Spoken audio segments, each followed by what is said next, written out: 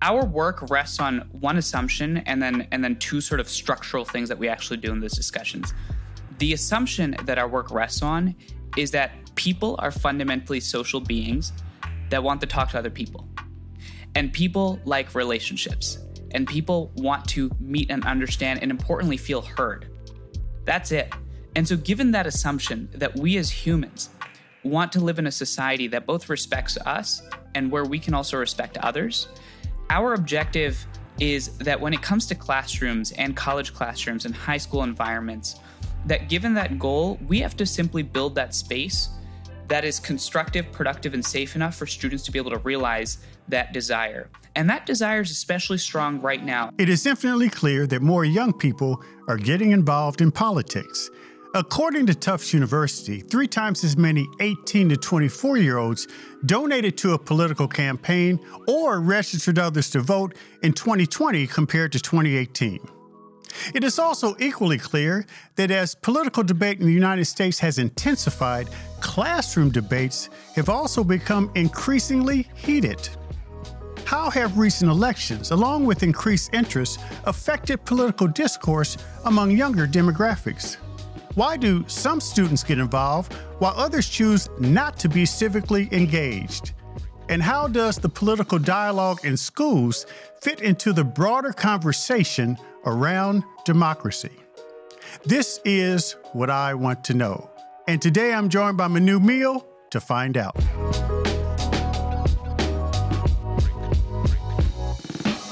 Manu Meel is the CEO of BridgeUSA.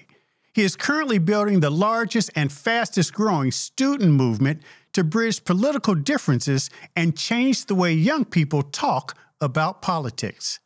Manu contributes to several news outlets, works on pro-democracy efforts across the country, and advises political leaders on reducing polarization. Passionate about empowering youth to repair American democracy, he joins us today to discuss civic engagement among the next generation of leaders. Manu, welcome to the show. Kevin, thanks so much for having me. I appreciate you. So, we want to talk about not just politics in America, but politics and civic engagement as it relates to young people. But I wanted to just hear more about your background because you graduated from school in Berkeley. You got engaged in the political process several years ago. But did you always have an interest in politics or civics, even growing up before college? So, what's interesting is I never had any interest in politics. Frankly, I actually have less of an interest in politics, having done it for the past couple of years. I actually started off as a pre-med student at Berkeley, and before that, I was born in New Jersey. I lived in India for the first 5 years of my life. Then I moved around every 2 years. So I got to see public schools, a private school. I went to a more sort of quote unquote elite public high school. Then I went to this large public university on the West Coast. And so my experience in my life was really just about adapting and sort of figuring out where I belonged. And so I didn't actually have a very political background. Politics is about people. It's not that complex in terms of an idea and a concept. And when we think about civic engagement, call it, or democracy, or politics, or action, or education, really the story and the concept of politics, the way that I understand it, is about managing our society in a way to bridge the gap between what is ideal and what is real. And for me, my job is to help people understand that when we think about politics in our modern conception, we often forget that if we don't get involved, if we don't get engaged, if we don't act in productive and constructive ways, then we don't have a democracy, because ultimately democracy requires all of us to participate. It's only as good as what we put into it. And my objective with our work and for example, talking to amazing leaders like you is to help understand better how we can help our young people, especially in high schools, middle schools, elementary schools, my generation, the rising sort of leaders of tomorrow, to be more engaged, to be more invested. Now, you really got involved in the 2016 election, and this, at some point, your involvement in that national campaign, I know you did a campaign in Baltimore, but at some point in time, it hit you that you needed to play a role in changing the discussion. And talk about that sort of lightning bolt that really led you to where you are now. And I think that's such an important question because I think understanding our why and our purpose, especially in today's moment where everything seems so complex and so difficult and complicated, is I think especially important. And I'm still figuring it out as we go day by day. But for me, my life-changing experience was in February of 2017. So actually the 2016 election had happened, and I was a little bit interested in politics, but someone like me, I'm Indian American. My parents are a doctor and an engineer.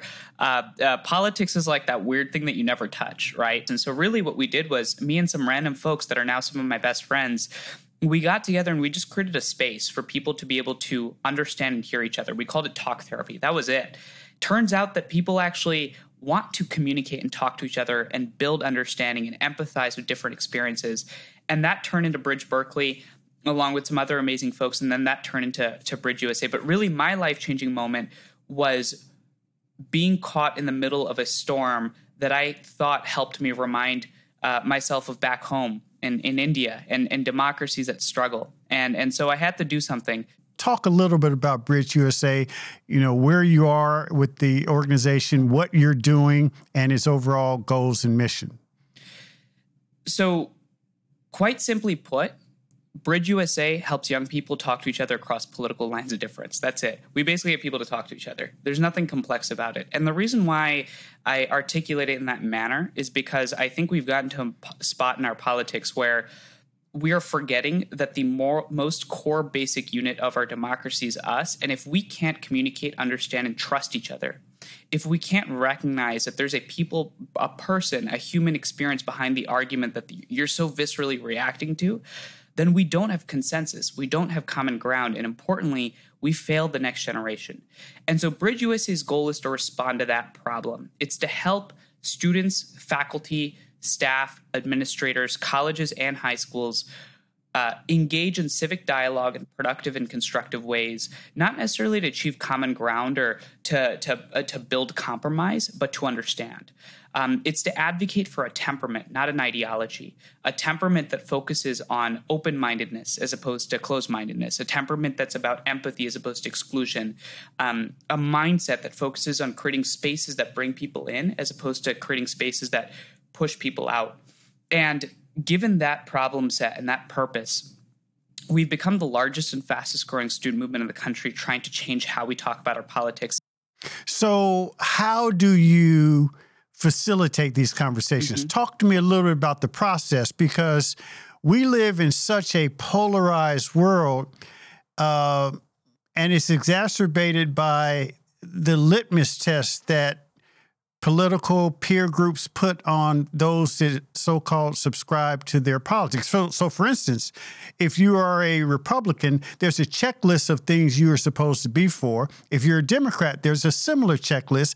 And if you don't check all those boxes, you can be ridiculed through friendly fire inside your tribe, if you will. So how do you engage at the student level? Because that's often where some of the passion, falls in place relating to those checklists. Our work rests on one assumption and then two sort of structural things that we actually do in those discussions. The assumption that our work rests on is that people are fundamentally social beings that want to talk to other people. And people like relationships. And people want to meet and understand and, importantly, feel heard. That's it.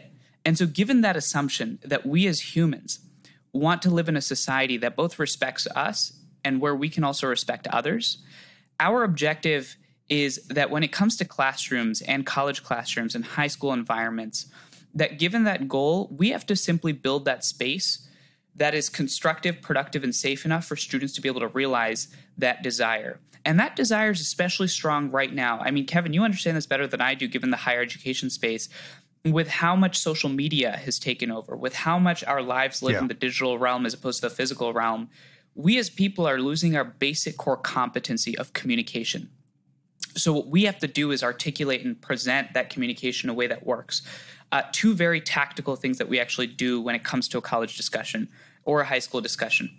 The first is we train student moderators. Importantly, These conversations are not, facilitated by some random person like myself that's living in San Francisco. It's facilitated by students themselves that live in that community, our chapter leaders. And we'll train them on basic skills of how you navigate, manage conflict, how you ask questions in a productive way, essentially the roles of our amazing teachers. The second thing that we do is we have our norms of discussions. There's 4 norms of discussions. The first is you have to listen rather than to respond. The second is simple. Don't interrupt or have side conversations. The third is that we as people represent only ourselves and not large social groups. And the fourth is that we have to listen to understand the argument and only respond to the argument, not the person. The only other thing I'll say to this is all of those checklists that you described, this notion that we're so polarized. It's true in the media. It's true when you're reading the newspaper. It's true when we're on a podcast, but it's not true when people are actually one-on-one engaging. In our actual classrooms, when you're walking down the street and you're talking to somebody, they exist as a human. So we're getting people when they are open and engaged, and our job is to help them realize that most people in this country want them to operate in that way. Yeah, I think you're absolutely right. In fact, my belief, which hasn't changed in over 20, 30 years, is that people basically want the same thing out of life. We are social creatures, if you will, and they do want to get along. But there are ways to fuel the fire of discontent and sow the seeds of division. And oftentimes our leaders and those media outlets that are driving ratings and other things, they fuel their fire. I'm mindful of this book that was written by a couple guys I know, a good friend Rick Hess and Pedro Noguera, and they wrote this book, Seeking Common Ground, where they both are focused on education issues, and they wrote letters back and forth to each other to discuss issues like school choice, principal autonomy, testing, accountability. And they both had different views, but they took the time to not, discuss it, in a heated way. One thing that Rick says, and Pedro agrees, that it allowed them both to be active listeners while reading through some of these things. And it also, created a situation where they didn't have they couldn't engage in a knee-jerk reaction. Even though they didn't convince each other to change their point of view on all these things, they had a better understanding, one, of where the other was coming from, and more importantly, they realized there weren't bad intentions from the other. And I sense that that's some of what happens when you bring people together with those rules you laid out. I think one is try and understand why someone that's 15, 16, 17 is so particularly vulnerable to that heat. And second is articulate why the work that we're talking about of civic dialogue, discourse, listening, especially in our classrooms, in our curriculum, is especially important to helping realize ambition. And I think there's a couple of things there. The first, when it comes to why people my age and younger than me, I think are so either dissatisfied or very apathetic, is because someone my age was born around 9/11, grew up and went to middle school around the Great Recession, graduated high school in the year that was 2016 in that election, and then graduated college in the year that was 2020 with the pandemic and the Capitol riots and the Black Lives Matter protests. That's not a great sample size of democracy and progress. And if that's our lived political memory, then what that inevitably means is that we're starting from a standpoint that is inherently critical. It is inherently skeptical. It is inherently mistrusting. And so given that mindset, you're especially susceptible to division and hate and fear, that those people are the problem. And what we have to now articulate, and this is step number 2, is why the bridge mindset, what you're talking about of exchanging letters and having conversations and solving problems, is not only necessary, but it is a theory of change. Because if people, whether they're conservative or liberal, want some sort of disruption of the status quo, they are looking for things to disrupt the status quo. And so I think really the battle in my generation, and this is now really getting in the weeds, so I'll stop here, is I don't think the battle in my generation is going to be an ideological battle. I think it's going to be a theory of change battle. It's going to be a question of how we try to realize our ambitions. Are we going to utilize a politics of exclusion and fear and hate? Hate and fear and exclusion that exists both on the left and the right, or a politics of empathy, inclusion, and a politics that actually builds consensus to create sustainable change. Yeah, and I think that makes a lot of sense, Manu. But recognizing that, how important do you think is this idea of critical and analytical thinking, which I think because of the challenges in our education system, obviously you don't fall prey to that. You had parents who were nurturing, you went to great schools, but the vast majority of American school-age children, upwards of 60%, are not reading at grade level when they graduate. They don't have the skills to acquire a job. And I believe that because they haven't developed those skills in terms of understanding and be able to appreciate the notion of critical and analytical thinking, they're more subject to political whims that pull them closer to the tribe. How do we deal with that?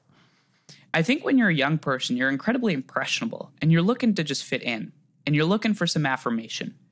And whether you're focused on critical thinking or math or science or literacy or not being in school and spending more time outside of school, I think what our education environments have to really focus on and do, especially in this new environment that is so incredibly fragmented by digital media and social media, is we have to create spaces of belonging in the education environment.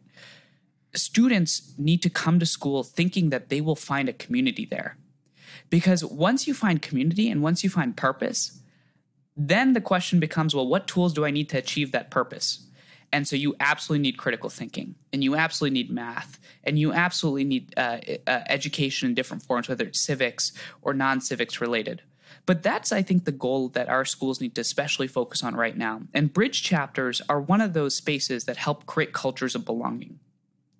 But the more and more our society fragments, Kevin, and the more and more students feel isolated and alienated, I think the more susceptible they're going to be to paths that don't lead them to critical thinking, but instead lead them to fear and isolation, purposelessness. Yeah, and I totally agree. And I think this idea of a school being a place that fulfills that need to belong is well said. The challenge is that with far too many of our school environments, kids don't have good options, under which they can look at to be a part of that tribe or that community or to belong. And I also think that when I talk about critical thinking, for instance, I don't think that you lead a class of 14 and 15-year-olds and talk about you need to engage in critical thinking to understand what's going on in society. I think that one of the best ways to have that engagement and conversations, as I've seen when I've talked with young people, is through, for instance, old-fashioned storytelling. I want to emphasize that point of storytelling. I think that is incredibly smart, Kevin. I think that is absolutely right. I mean, if you noticed, a lot of my conversation in this podcast has been laced with stories. We as people connect with experience. Right. We connect not with what we do or how we do, but we connect with why we do it, as Simon Sinek says oftentimes. And I think especially with young people, I mean, the challenge that you're talking about with respect to helping middle schoolers and high schoolers and younger folks engage in critical thinking, I face a very similar challenge just helping try to understand and get them engaged in just democracy. Talk about politics is such an abstract concept. And I think if you can articulate the human experience, their experience, whether they're 14 or 15 or 16 or even 12 or 13, and help them relate to a story, I think that helps you unpack some of those deeper truths and deeper meanings that you're trying to get at, especially if they're grounded in some sort of historical fact or certainty. And the other thing is, in addition to the storytelling, is this idea of of reminding young people the notion of empowerment, that they are empowered to make a difference. So civics should be an engagement where you share stories, you highlight opinions from all sides, and you end with a way to make sure that young people know that they are empowered to make a difference and change within the system. And you can do all this without using the word politics. Oh, yeah. Oh, yeah. No, and that last point of not even saying the word politics, I think, just as you said, you never talk about critical thinking. You sort of teach it, right? I think it's exactly the case. And it's why we've made starting Bridge chapters on high schools and in colleges so incredibly easy, because it's not just a student activity. It's actually meant to be an educational tool that supplements what you do in the classroom. I think one of the best ways to practice democracy is to actually have conversations with people that are different than you and grapple with ideas. It's what Tocqueville talked about. It's what Jefferson talked about. It's what George Washington talked about. And so part of our objective is, can we actually provide this as an educational tool that is student-led, student-run? The faculty doesn't have to worry about in terms of running it, but they know that this exists as a tool to supplement that experiential learning. Let me ask you one final question. I really enjoyed our conversation. This is what I really want to know. And this is really a question that for those teachers and school administrators who are listening, I want them to get your insight on this. How can teachers and administrators create a more constructive political dialogue in classrooms that get to this bridge building that you're so focused on? You matter, and you are filling one of the most important jobs and responsibilities and duties that our society not only needs right now, but it'll need tomorrow. I know how difficult, and you don't need me to say this, but I know how difficult it has been to be an educator over the last 2 years, 3 years, especially through COVID and dealing with the difficulty of both online learning and people coming back and transitions and all the things to do with COVID testing and whether you're in an underfunded school district or a highly well-funded school district, it has been difficult. But right now, those students need you, whether it is in relation to civic engagement or just in general. Society's fundamental core unit is people.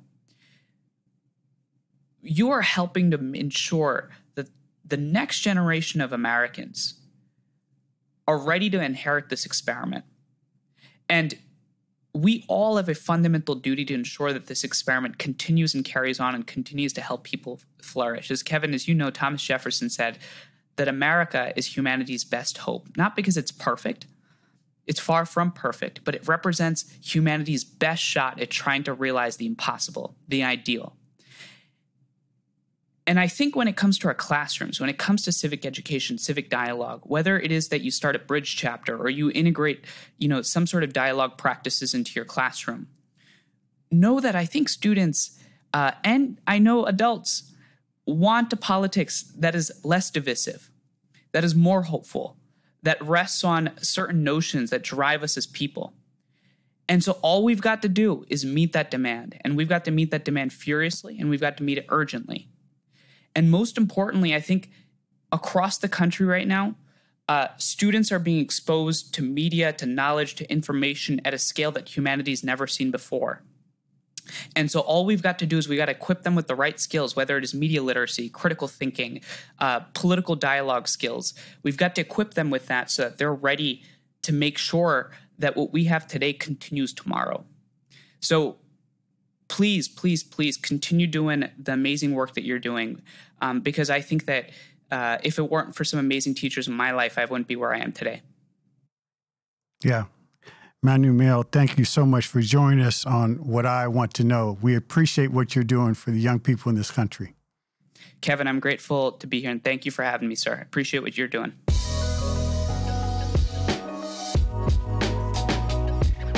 Thanks for listening to What I Want to Know. Be sure to follow and subscribe to the show on Apple Podcasts, Spotify, or your favorite podcast app, so you can explore other episodes and dive into our discussions on the future of education. And write a review of the show.